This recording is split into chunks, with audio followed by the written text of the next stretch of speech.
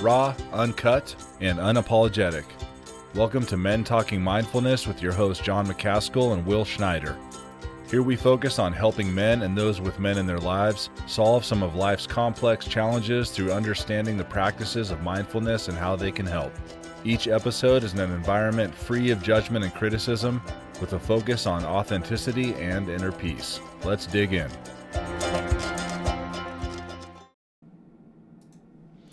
A few years ago, before I was practicing mindfulness, or I may have been practicing, but I just had a momentary loss of control.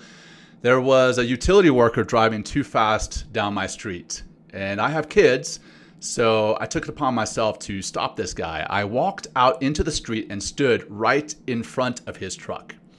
Now, he could have run me over very easily. Thankfully, he did not.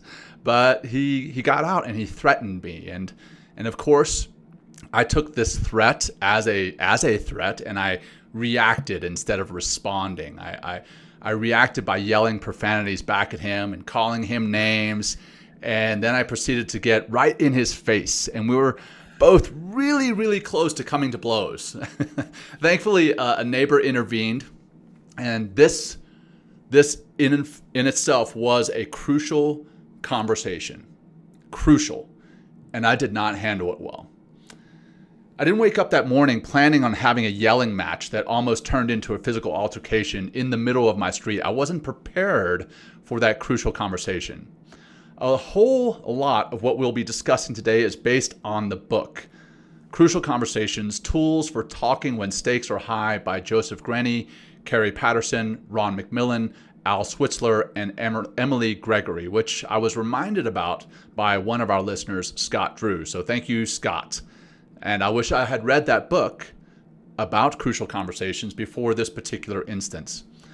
Okay, so for those of you who have never joined us before, and for those of you who have, this is the Men Talking Mindfulness podcast. I'm John McCaskill, and each week my co-host Will Schneider over there in New York City, and I work to break down and demystify an aspect of mindfulness and make it meaningful to you. Again, this week we're going to delve into crucial conversations, what they are, how to prepare for them, and how to have them. But first, I'm going to turn it over to Will for some of our announcements. I got to thank you, John, for this. You can hear me okay, yeah? I can hear you, yeah. Good. Yeah, just to make sure.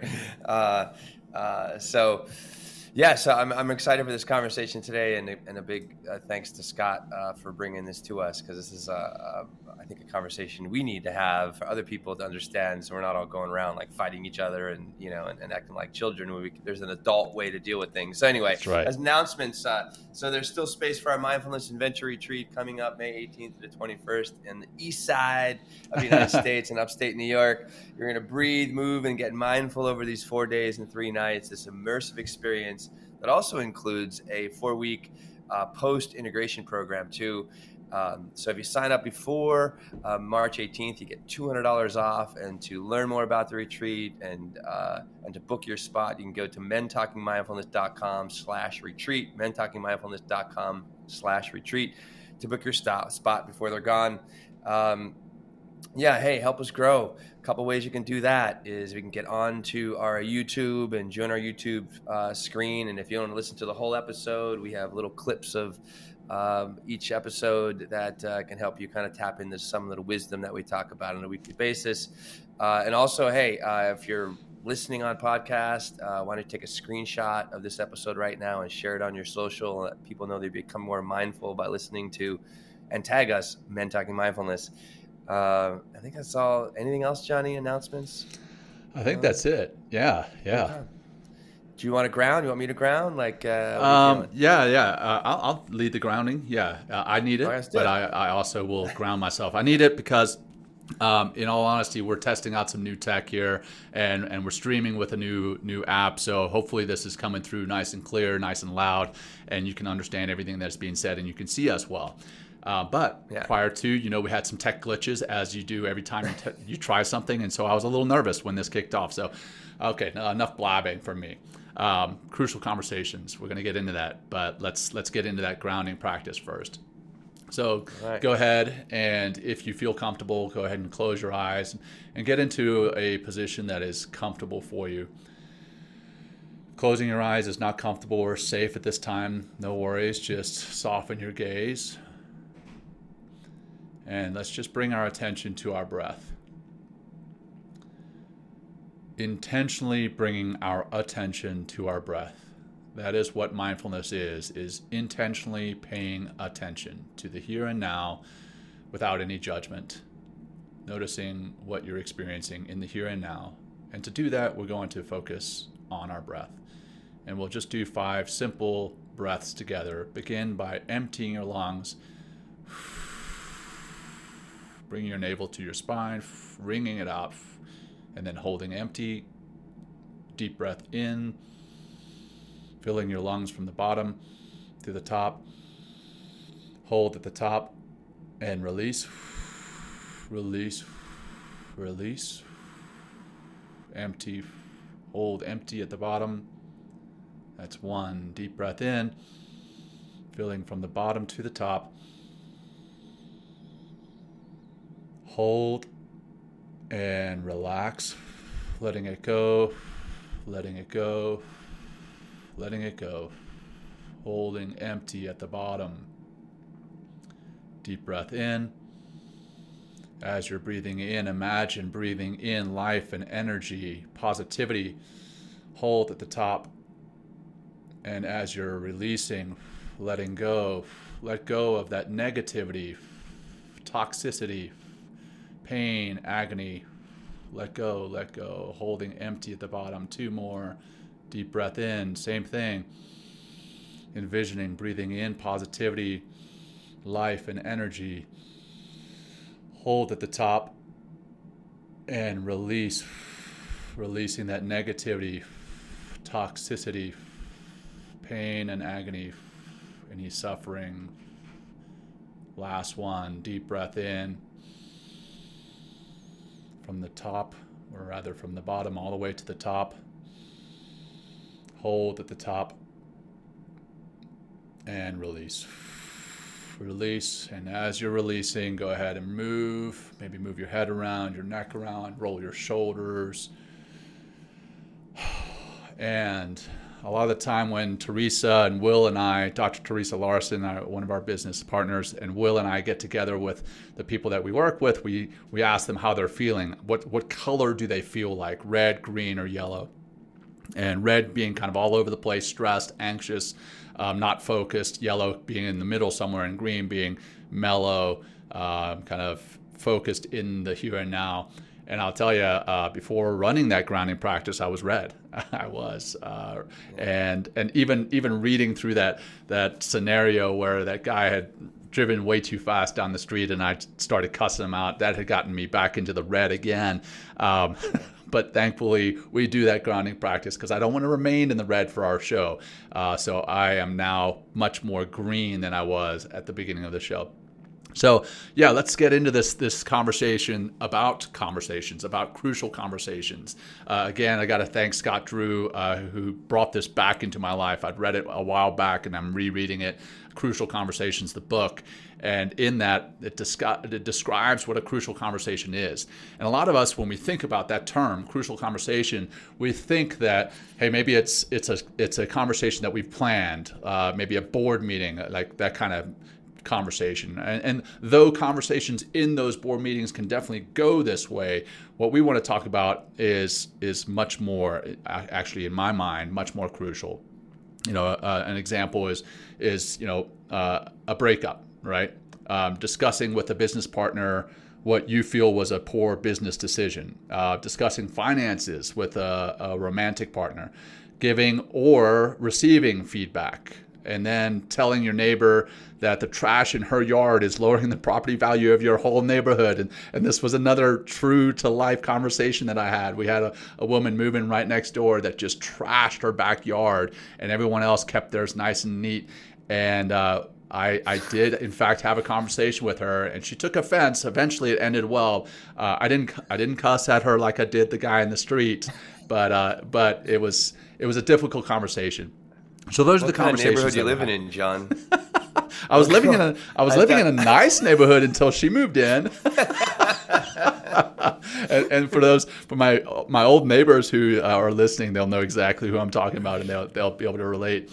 But the what makes a crucial conversation crucial, and for that, I'm going to turn it over to Will to kind of discuss the three major components of a crucial conversation. Can you jump in on that? Yeah, for sure. And I think also, crucial conversation, as I was kind of doing the research for this, it's like this could be like you asking for a raise, like you absolutely. standing up for yourself in some way, and so what is a crucial, like three things that really define a crucial conversation is high stakes, right? So high stakes situation, you kind of mentioned earlier in that scenario that you went through, John, it's just like, you're this guy's driving recklessly and fast through your neighborhood, so it's high stakes. You have kids, like you got to keep the neighborhood safe, so the stakes are high in the sense of like actually and confronting this guy, like actually standing in front of his vehicle, and hopefully you're not going to get ready to run over. I don't recommend that. That is not part of how do you handle a crucial conversation. Right. Yeah. So high stakes, right?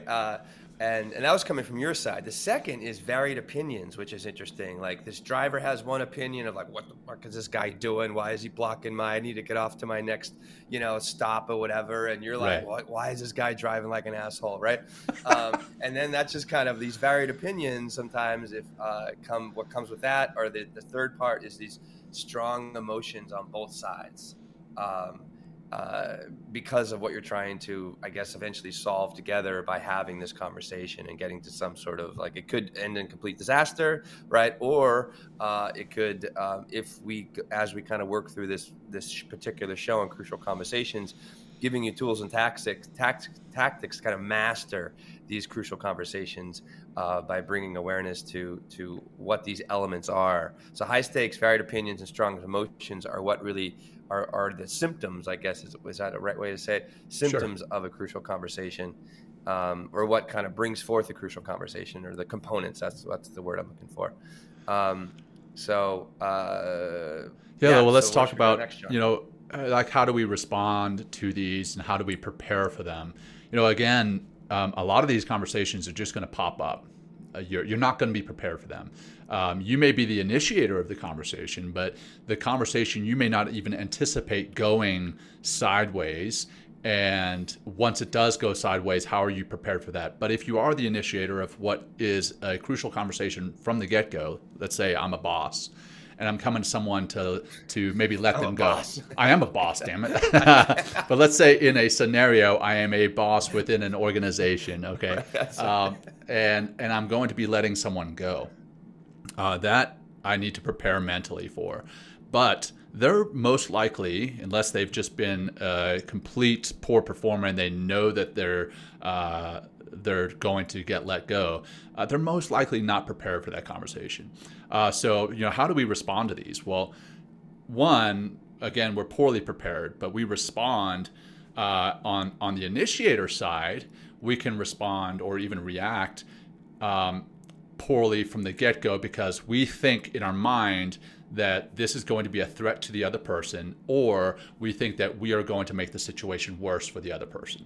So instantly we're kind of posturing for a poor, crucial conversation.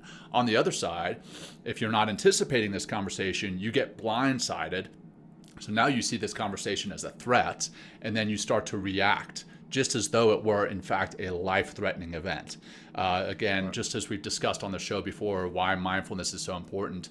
We can turn that into a response instead of a reaction, and I think that is how we respond. Now, we're going to address some of those pieces later about how to prepare for one as the initiator and how to react or rather respond as the person who's blindsided. But yeah, I think it's important to discuss, why we as the initiator or the person who's blindsided, the receiver, is how we receive these, how we respond to them, and then how we can change that response or reaction. So yeah, let's talk about that a little bit, and then let's kind of break down ways to prepare ourselves or to actually have that conversation in a much better way so that we both parties in the conversation feel safe and as though there's going to be a nice free flow of conversation. Over to you. Well, right from the top, I think it's like you're talking about like coming from that place of reacting versus responding. And in the reaction nature of this, we're emotionally attached, emotionally driven, and therefore taking actions based on emotions. And those emotions could have actually no factual basis in reality at all, right? So that's like, I think, one thing to understand about when we're reacting, and even like, being the receiver of this particular conversation, you get in that defensive crouch and ready to kind of like fight back, right? So that's also driven by an emotion as well. But you said at the top, we can, one of the ways of not getting blindsided is the practice of mindfulness, like just being present, getting in your breath, understand we're being triggered. Like it's a big thing. Like you mentioned in notes here, the STIA process. It's like stimulus, thought, emotion, action, right? It's present here in these crucial conversations, whether you're the giver or the receiver, right? So if we can kind of mitigate the stimulus and the trigger of this conversation in the sense of like taking a step back and be like, okay, hey, this guy's coming at me. He obviously has a problem. I'm going to take a breath, ground myself, open up, listen instead of attached to my emotions, and then taking those actions based on an emotional response, right? That's reaction. And instead, I can respond by finding my breath, staying grounded, be objective, not attached to my emotions, and taking actions based on what I'm actually factually hearing and seeing in the moment, instead of telling myself some sort of story that might have actually zero basis in reality. So let's just unpack that STIA process real quick. So okay. The STEA, we've discussed that with Dr. Seth Hickerson on one of our previous episodes about reacting versus responding. STEA, stimulus, thought, emotion, action. And in these crucial conversations, and in this book, it talks about a helpful tactic is retracing our steps to action. And it's actually kind of like the STIA process in reverse. So you notice, again, being mindful is you're paying attention. You notice that the conversation has gone sideways. You notice that you're starting to maybe express some attitude. Maybe you're starting to roll your eyes. Maybe you're starting to feel tension in your shoulders. You're starting to notice that increase in heart rate, increase in respiratory rate. When you notice that in yourself, that's one piece. You can notice that in somebody else too. You notice the body language. Okay, so that exactly. What's this motherfucker want? Right. So you don't have to say that. You don't even have to say that, but I can see it in your body actions, your body language rather, and that we can notice is starting to happen in the conversation, and basically do that STIA process in reverse, or retracing our steps to action. You ask yourself how you got to where you are emotionally in this moment. So again, your heart rate is starting to increase. You're starting to feel that anger or sadness or tension of some sort. You notice that. You notice that emotion. Okay. Now take that back. So how are you acting right now? And then ask what emotions drove that action. Like, okay, maybe I'm caught off guard, maybe I'm surprised, maybe I'm saddened, and that's causing anger. That anger is causing the other actions. Hey, I'm going to tense up, and hey, now I want to fight this dude, right? Or gal. You get into these weird scenarios. But so okay, now you've taken that, found out what emotions are driving that action. Then you move on to the story. And the story specifically is the story that you're telling yourself in your mind about this scenario. And the other party in the conversation, they have a story in their mind. Somewhere in the middle is the truth most of the time. Most of the time, it's not what you're telling yourself is not 100% true. What they're telling themselves is not 100% true. Right. And if you kind of unpack that story and then finally examine the actual facts, knowing that your story is just that, it's a story, but then taking a step back and say, okay, what are the actual facts in this conversation? So that's kind of like the STIA in reverse. You're acting, but why are you acting? What emotions are driving that? What thoughts are driving, or what story is driving that? And then what stimulus? The truth, the facts. So it's kind of like the STIA process: stimulus, thought, emotion, action in reverse. And I love that. And then coming back to the emotions, we talked last week to Marcus Aurelius Anderson He had a really great point in our show. He said emotion, and in his book, he says emotions assassinate the truth. When we start getting emotional about something, we start thinking false beliefs about our story, false beliefs about the other person in this conversation. So I think it's very critical to notice the story that we're telling ourselves, notice the emotions that they're driving, and then obviously the actions and everything else that are related to that. Yeah, it's and this is all. I mean, just think everything we're talking about here is a mindfulness practice around conversations, right? And we're just creating awareness, creating a mindfulness now around or just helping people understand and helping kind of us sort our thoughts too, as far as like reacting versus responding, emotional versus non-emotion, like understanding our what's the story we're telling ourselves, and how can we let go of that story, like what's actually happening in reality versus what's just in our head. So why don't we break down just kind of like what creates a conversation, what that looks like, because there's two people involved here. So, there's two entities that are trying to come to some sort of common solution, if you will, or maybe there won't be a solution depending on the kind of conversation you're having. So we'll just kind of like go through our notes here and kind of talk about it and break it down a little bit. And sure. Does that sound like a good plan? Yep. All right. So just so at the top, dialogue is, a free-flowing conversation between two people or more people in some ways. But in this example, we're just going to stick with two people. So when you approaching this conversation, it's like, first thing we really want to be aware of is like, what do we really want? Right? So John, if you come back to that example you spoke of earlier, what did you really want in that situation when you confronted this driver? Yeah, I wanted safety for my kids in my neighborhood. I wanted safety for the rest of the kids in the neighborhood. I mean, that neighborhood was packed full of kids, some special needs. And this guy, it's a small neighborhood where the speed limit was like 15, right? Now, 15 may be too slow. I admit that. But, when he's tearing through this small neighborhood at like 50 miles an hour, that's ludicrous. So I wanted him to slow down so that our children were safer in the neighborhood. Yeah. So you touched on a few things there. It's like, so what I really want for myself, right? You talked about what you want for others, right? Which is part of this, your community, right? What do you want from the relationship, like, which you didn't really like touch on, but like, I mean, it's again, I want to punch this guy in the face, right? I'm just kidding. I want to put this guy in his place, like the way that you kind of put the situation, right? Well, that's real quick. I want to hit on that. That's where a lot of conversations go sideways. Is a lot of us want to win the argument, right? There you go. Now, so it goes from what we really want, knowing what's in our heart, in our mind. So what I really wanted was, hey, I wanted my children and the other children in the neighborhood to be safe. But as soon as I got threatened by this guy, granted, I mean, again, I didn't take a great action. I stepped in front of him, so I was acting kind of stupid, right?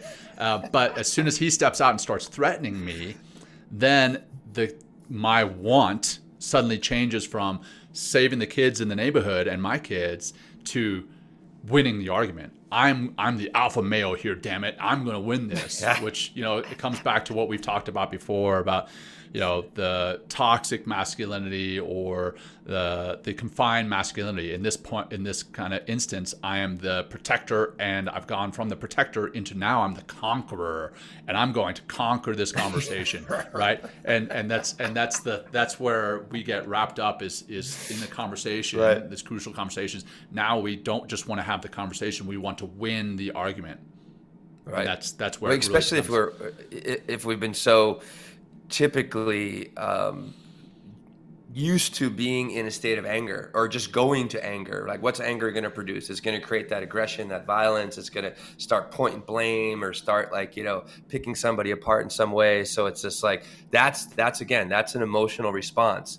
The last little piece here of what do I really want, like moving into this conversation in a responsible way, we should be checking in with how do I want to be, or how would I behave if I really wanted these results, right? Which is key, right? How would I behave if I really wanted these results? So maybe, So I don't know if we need to go back to like, how would you behave if you wanted? I mean, I think it's fairly obvious. I mean, I wouldn't have stepped in front of the vehicle, right? I probably would have walked to the house, because it's a small neighborhood. Again, I could have walked to the house and just been like, hey man, the speed limit is this. I know you're probably in a hurry. Maybe you're late. Giving him some validation and said, hey, look, but I understand that, but we've got kids in this neighborhood. I've got kids. We've got some special needs kids in this neighborhood. And hey, would you consider slowing down next time? And I could have handled it completely different, and that would have been addressing what I really wanted, instead of wanting to win the argument. And also just think of it, I imagine your body language. Imagine the body language of that want, instead of like, hey, I need to talk to you.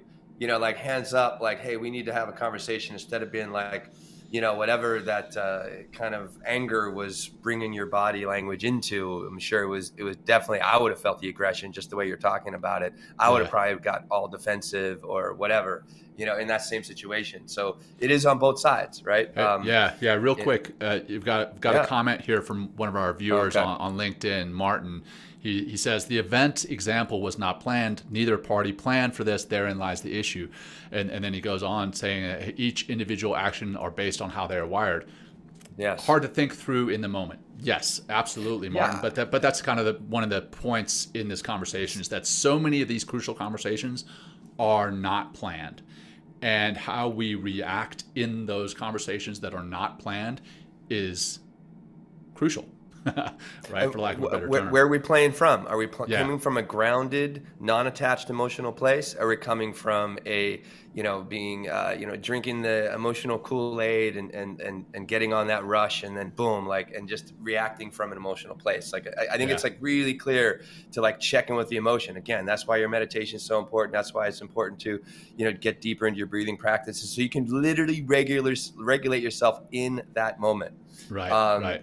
Let's go to the next part here. So this is, again, we're breaking down what a dialogue is and what a conversation is. So in order for this to take place in a fruitful way, safety is key, right? Safety from both sides. And this is what the feeling within the dialogue. So I don't feel threatened by John, right? I'm putting myself as the driver now. I don't feel threatened by John, but I can experience John as he has a problem and he's coming to me for that solution, right? Totally different way of doing things.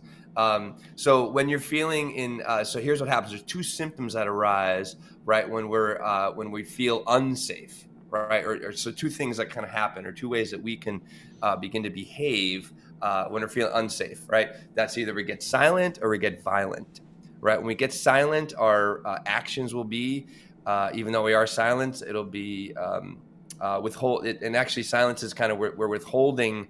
One thing that says here, it's like purposely withholding information from the pool of meaning, and my behavior is I'm masking, avoiding, or withdrawing, right? The other way is the other side of it, the opposite is violence, and that's when we begin to get aggressive, begin to try to manipulate the conversation and start to point blame and all those things that have come from a violent way of being in this conversation, because I don't feel safe. I feel threatened. So naturally, boom, my defenses come out. Either it's kind of fight, flight, or freeze, right? So either fight back, either freeze, or get really quiet, or I think so those boil down to two forms of aggression: active aggression, which is the violence, and passive aggression, which is the silence.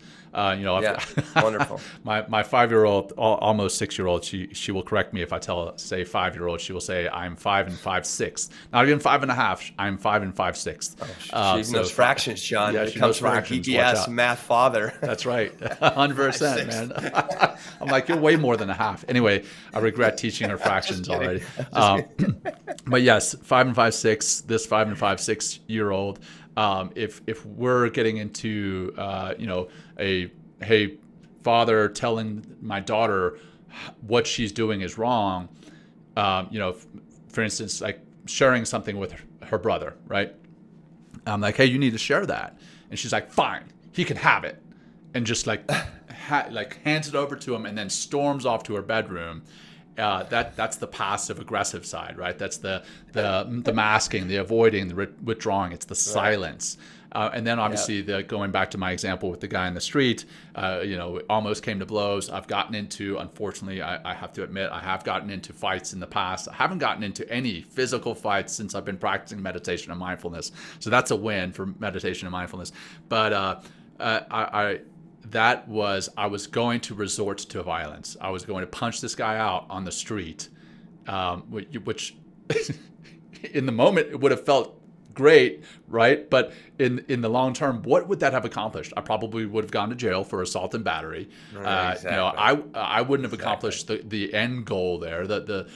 So that was the two forms of aggression: the passive and the active. Or I just held up 3 fingers when I said 2, but anyway, yeah. Go back. Let's get back into how safety is developed. Right. So it's developed. Safety shows up through a common purpose and mutual respect. So I think that's a key here. It's like, respecting the other person that you're in a conversation with. And that means, what is respect coming from? Actually listening, actually being present. Maybe that from an active listening point of view, maybe kind of repeating what they said or trying to clarify what they said in some ways. It's a huge sign of respect. And it's like, and also active listening is a huge sign of compassion as well. So if you're in that space of compassion and actively listening, it's like, you're already setting up this conversation for some success, later on as the conversation moves through. And also, jokes and sarcasm? Talking about ways that, safety is lost, safety is sacrificed. Okay.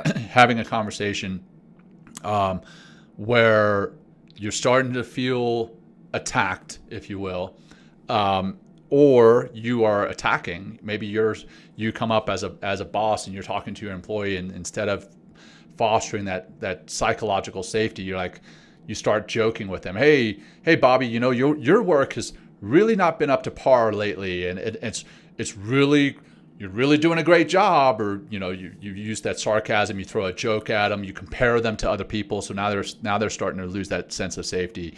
Also it's not always what is being said, but it's also how it's being said. Coming to that body language, right? If I come in, I'm like, hey, I really want to talk to you, and I've got something like this going. For those who are listening in the podcast later, I'm coming up with my hands kind of open, or if I come up to you, I'm like with my arms crossed, and I'm like, hey, I really want to talk to you about your performance. Which one is better?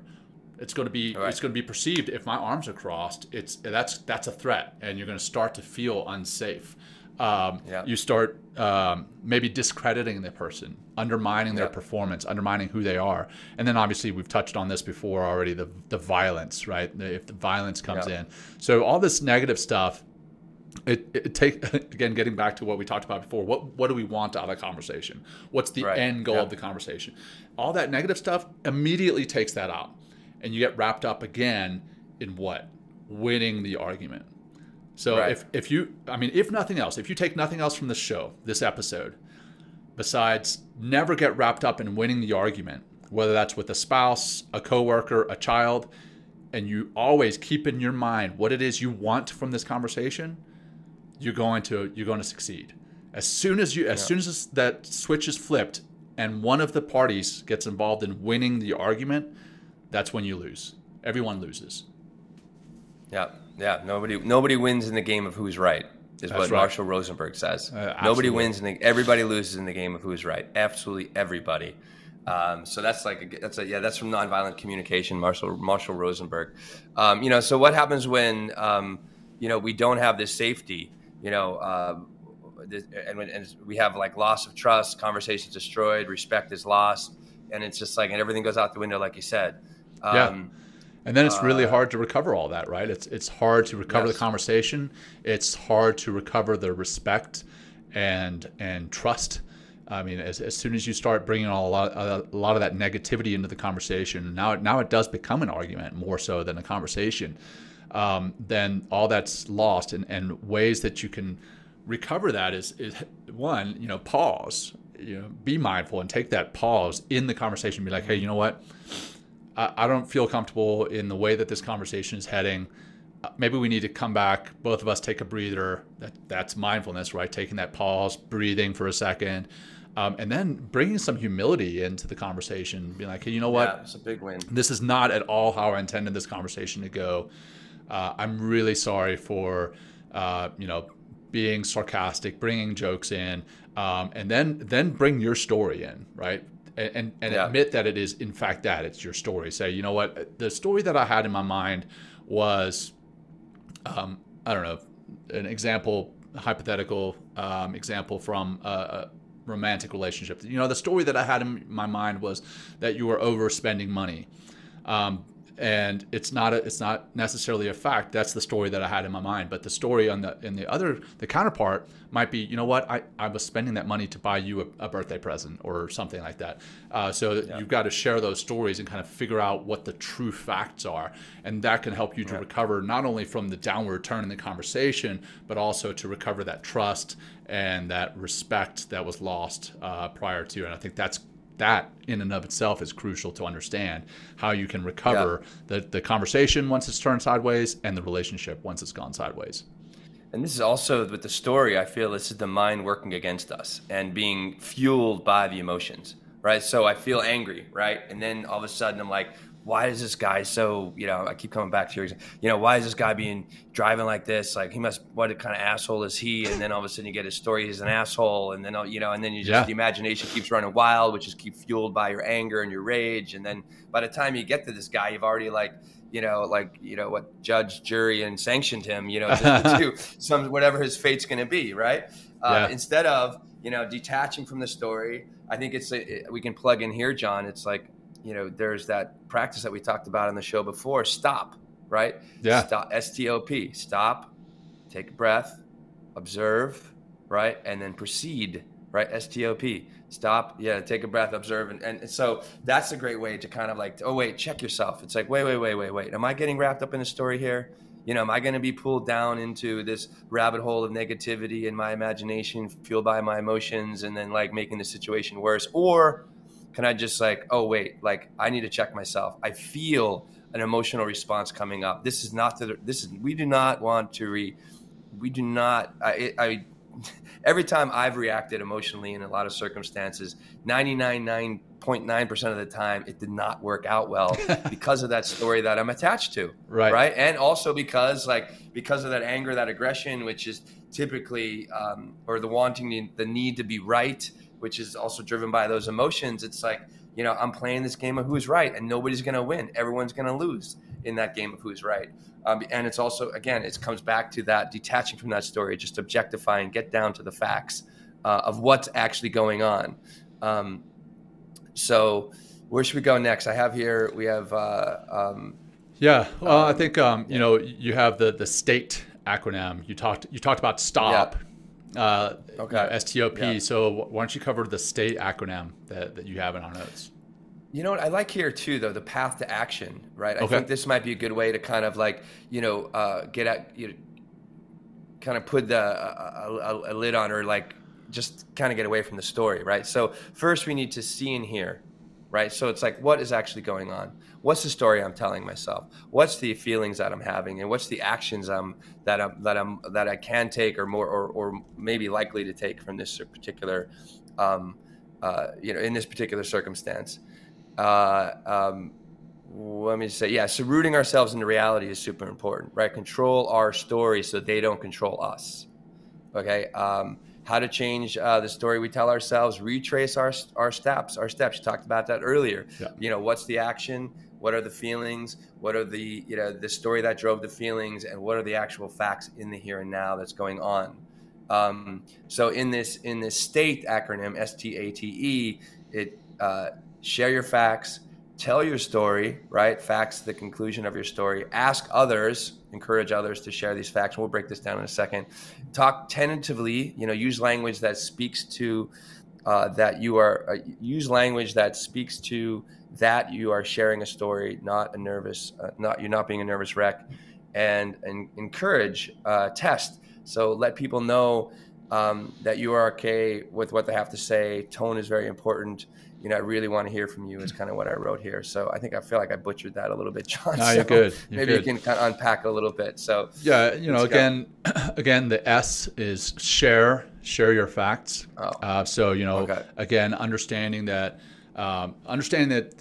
the what's in your mind is your story, and we'll get to that in the next step. But sharing your facts, literally outline everything that is objective. Bring the objective facts to the conversation, not the subjective. Hey, I feel this, I feel that. It's cold, hard facts. Share those, and then telling your story. Okay, Yeah. so now these facts, based on these facts, this is the story that I'm telling myself. This is the conclusion that I'm coming to. Okay, and then so that's the T. Tell your story.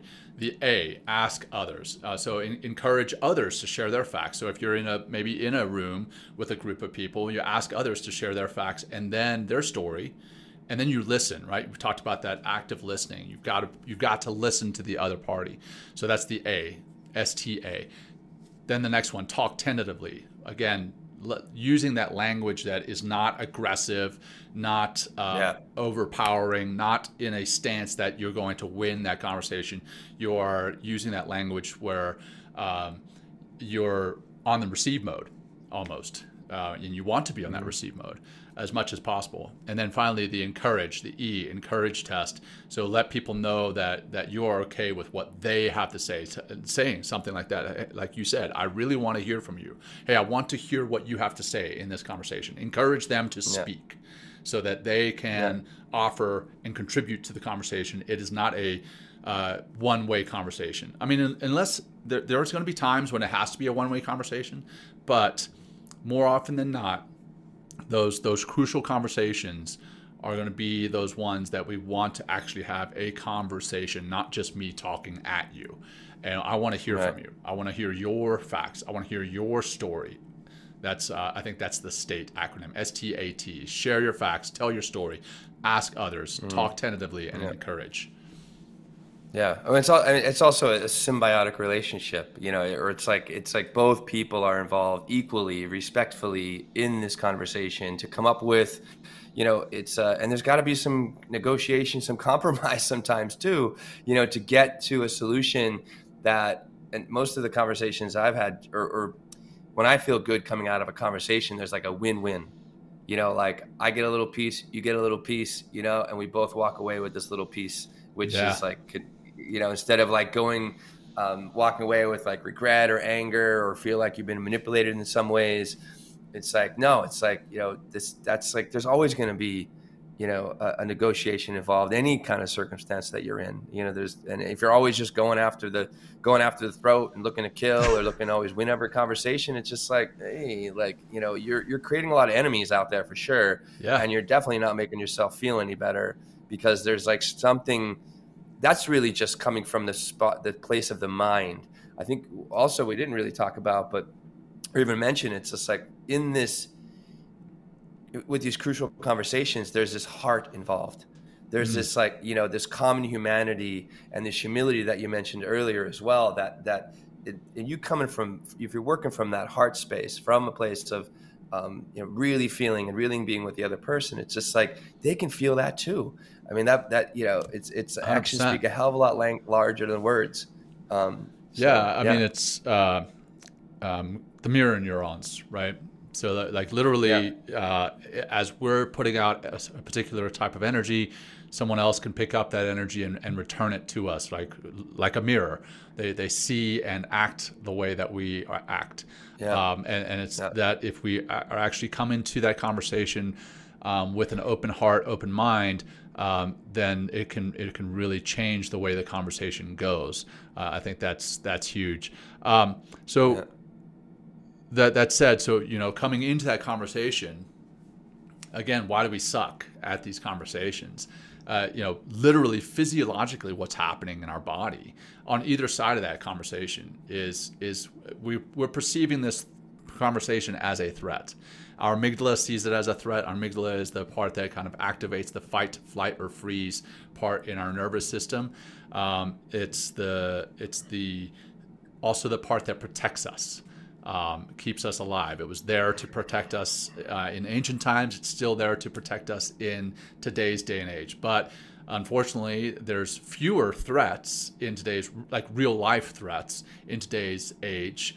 And with that, now our amygdala is perceiving, an email, a social message notification, a text message as a threat, but it's also perceiving these crucial conversations as threats. So what happens physiologically is the brain that is the blood that is feeding our brain and like allowing us to make actual cognitive rational thoughts, cognitive rational actions based on those thoughts, it's gone. It's actually right in our body. It's in our extremities. It's there to prepare us for a physical fight. And as soon as that happens, our ability to make those rational thoughts is basically gone. So that's one of the reasons that we suck at these. So how can we reverse that? And we've talked about that a little bit here. You talked about the STOP method, STOP. And then we talk about BAMO. Again, this is another Seth Hickersonism. Seth Hickersonism? Sure. BAMO, BAMO. He'll love that. Breathe and move on. So that's, you stop, you take a breath, you notice what is going on in your body, and you notice, what? The blood is in my body right now. It's not in my brain. Maybe I can just take a step back and move on, because anything else that I do is not going to be in my best interest. It's not going to be in the best interest of this conversation. That's how I see mindfulness really coming into play. But then the meditations that we always talk about doing, living mindfully, that also physiologically changes the way that your brain is wired in the long term, so that you're better wired permanently for having these conversations. You're better prepared without knowing, exactly. right? So you don't know this conversation is coming, but you've been meditating.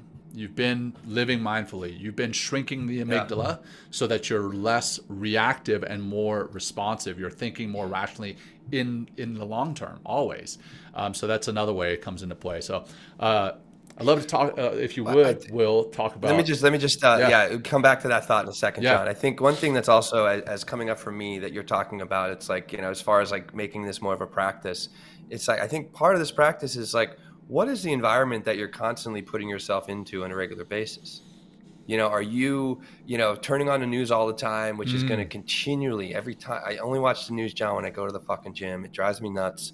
I mean, because that's like 30 TVs and 27 of these have the goddamn news on, and it's just like the apocalypse, like showing every single day, all the time, like like it's awful, right? But that can be further proliferated by what are you consuming in your social media, or how often are you shopping that? Are you constantly living in a state of anxiety and stress and looking at everybody as an enemy to whatever, right? And that's just going to happen often very naturally if you're in this state of anxiety, because you're in the amygdala is like kicking all this cortisol and stress hormones and stuff, and you're just like all this jacked up, and you just want to fight because you're you're already there. You're already revved up. You're already there. So it's like you think you're going to have a good fruitful conversation, respecting somebody else, actively listening to someone, understanding what they're saying. No, like you immediately, like everyone you look at, it's like asshole. You know what I mean? Like, I don't care what he has to say or what they have to do. It's just like, the whole world is just painted with,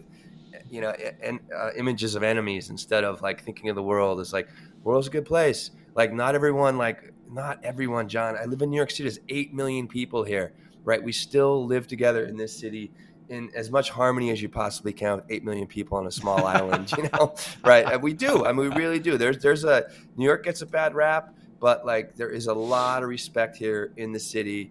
And just because you're having a bad day, it doesn't mean you need to roll out your bad day on everybody else. Right. And so I think that's a great point. How are you starting your day? Yeah. How are you starting your day? I think is another one. You know, I mean, if you're getting up and like, what you're eating, consuming all this caffeine and sugar or whatever else, it kind of like, boom, like gives you absolutely no opportunity to be grounded and present in this moment. Like, I mean, wow. It's like, it just could be another miserable day for you. Yeah. Right? Great points there, Will. Thank you for bringing those up. Again, if we're living in the red all the time, it's really hard for us to see anything from the green. If we're like a race car, constantly revved up, when we get threatened, we're already revved up. So now we're just going to take that as a threat, whatever the case may be. And then I love that you hit on the food. So if you're a new listener, we had an episode with Dr. Uma Naidu. Yes, there you go. This is your brain on food. What we eat really changes how we feel. And I'm not just saying, hey, how we physically feel, like, hey, I ate a pizza, so I feel down, like I feel kind of sluggish. No, like if you eat too much sugar, if you have too much caffeine, if you don't have a right number or a right amount of omega-3 fatty acids, your brain is not working optimally. And so you are perceiving the world in a different way. You're perceiving your life in a different way.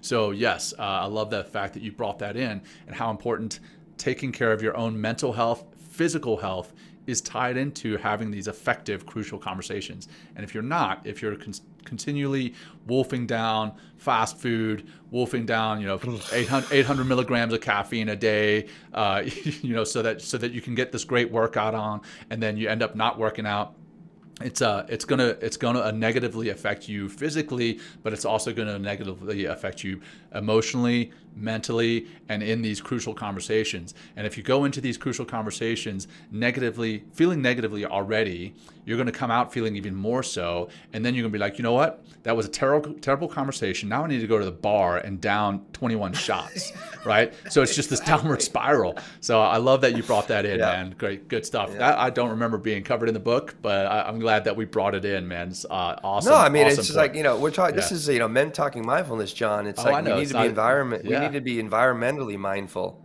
like how we're showing up, what we're showing up to, like what's the input, that we're bringing into our lives. That is intellectual input, like what we're hearing and seeing. That goes the input, what we're actually digesting and putting in our mouths, right? Mm-hmm. What are we consuming as far as like in other areas of our lives? And all those things, John, are going to create an output. And if you want to have a different output, then you better start putting different input in. It's the only way it works. It's the only way it works. And this is like why, again, start meditating, start breathing, go out for a fucking walk, get in your body, like start to be a little bit more physically capable, which will help you to be more confident. So you can like step into this conversation, be like, everything's all right because I'm all right.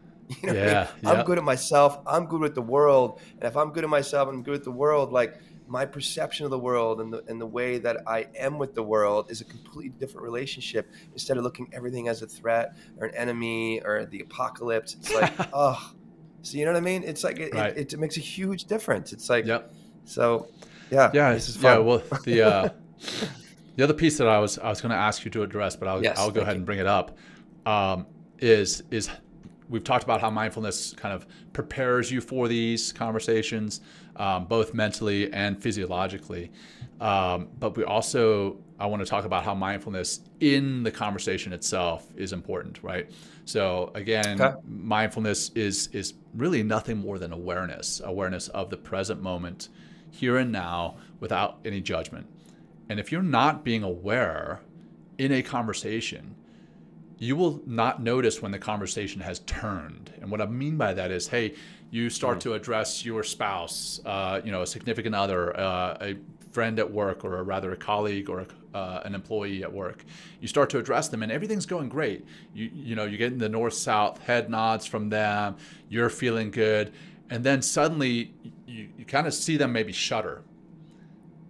Or you start to, again, see them go from this open stance, kind of with an open heart, open mind, to the crossed arms stance. And now they're getting on the defensive, or maybe even on the offensive, and they're starting to actually turn things on like the aggressive side of things.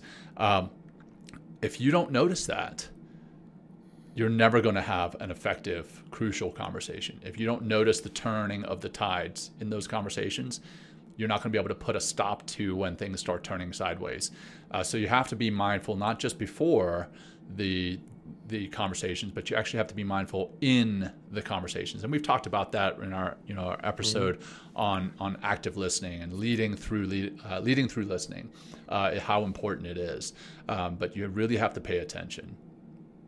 Yeah, I think another thing that helps you to be more mindful when you're actually in that crucial conversation if you have, you know, I mean, it's not a spontaneous crucial conversation, but like if you're gonna go ask for that raise, or you need to have a challenging conversation with a loved one in some ways, it's like I've done this in the past, John. I've practiced with somebody.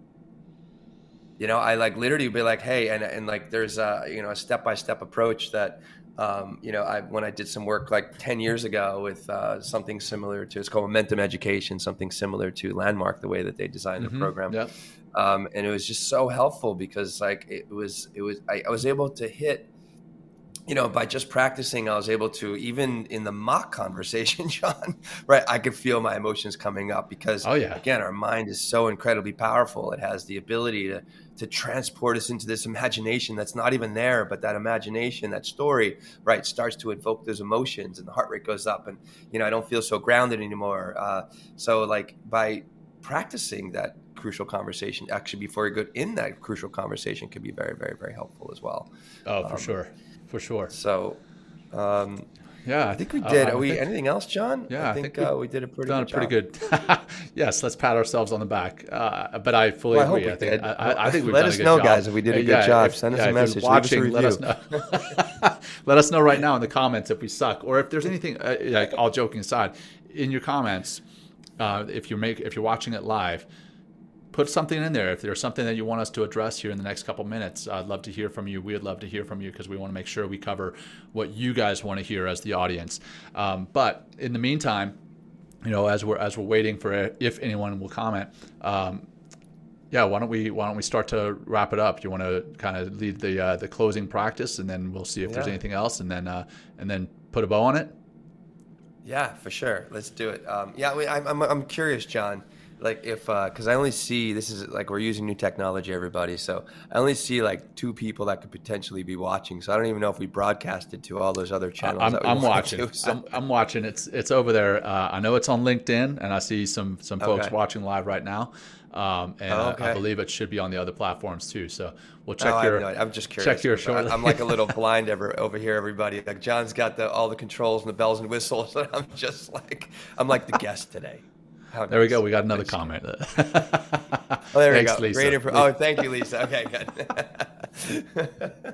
Okay, so at least we're not alone over here, John. Yes, we're All not. right, let's do that nice little grounding practice. And, you know, let's just exercise that BAMO breath. And anytime, any time that you're feeling like the kind of the stickiness of your emotions, wanting to kind of boom, get a hold of your mind and get a hold of your body and take control of the entire circumstance that you're in, just doing this breath can help you detach and let go, objectify the experience so you can get back to your heart, right? Stay in a grounded place and approach whatever that conversation, whatever that situation is, from a place that's grounded, calm, cool, connected. I mean, can't speak enough about it. It makes a difference in your life, but you have to practice. It's practice. Okay, everybody, find that seat. Right, whatever you're doing, you can do this. Anything you're doing right now, except if you're talking. Let's exhale out. Empty out. Good. Let's take an inhale for 4 seconds. 3, 2, 1. Exhale out the mouth, like you're blowing out a candle. All the way out, hit the bottom, and inhale again. Big breath, fill from the bottom all the way to the top. Exhale out. A few more in 4. See if you can really expand horizontally with that breath, down deep in the belly. Exhale out. 2 more in.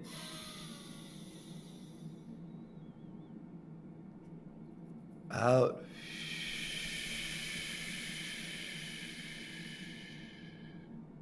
Last one. Go along for the ride. Inhale, fill with that power, that invigoration, that expansion. Exhale, feel that relaxation, the peacefulness, kind of like floating like a parachute all the way down, deeper into yourself. And there we are, John. Thank you for today. There we are indeed. All right. Well, great stuff, Will. Thank you for that closing practice. Thanks for a great conversation. Got some comments here. Thank you guys for watching live. Great job from Dustin. Great information from Lisa. This was great from Shannon. from Shanna. So thank you guys for tuning in. We sincerely appreciate it. For those who are listening in podcast form later, take a screenshot of you listening to this and share it with your friends, your family. And if you don't want to take a screenshot, share it with your friends and family anyway. Share it with whoever is going to have crucial conversations. And guess what? That's everyone. Everyone is going to have crucial conversations. So we very much appreciate you guys tuning in, whether it's live or in the podcast form later. And until next time, peace. Peace. Thank you, everybody. Thank you for joining us today. We hope you walk away with some new tools and insights to guide you on your life journey. New episodes are being published every week, so please join us again for some meaningful discussion. For more information, please check out mentalkingmindfulness.com.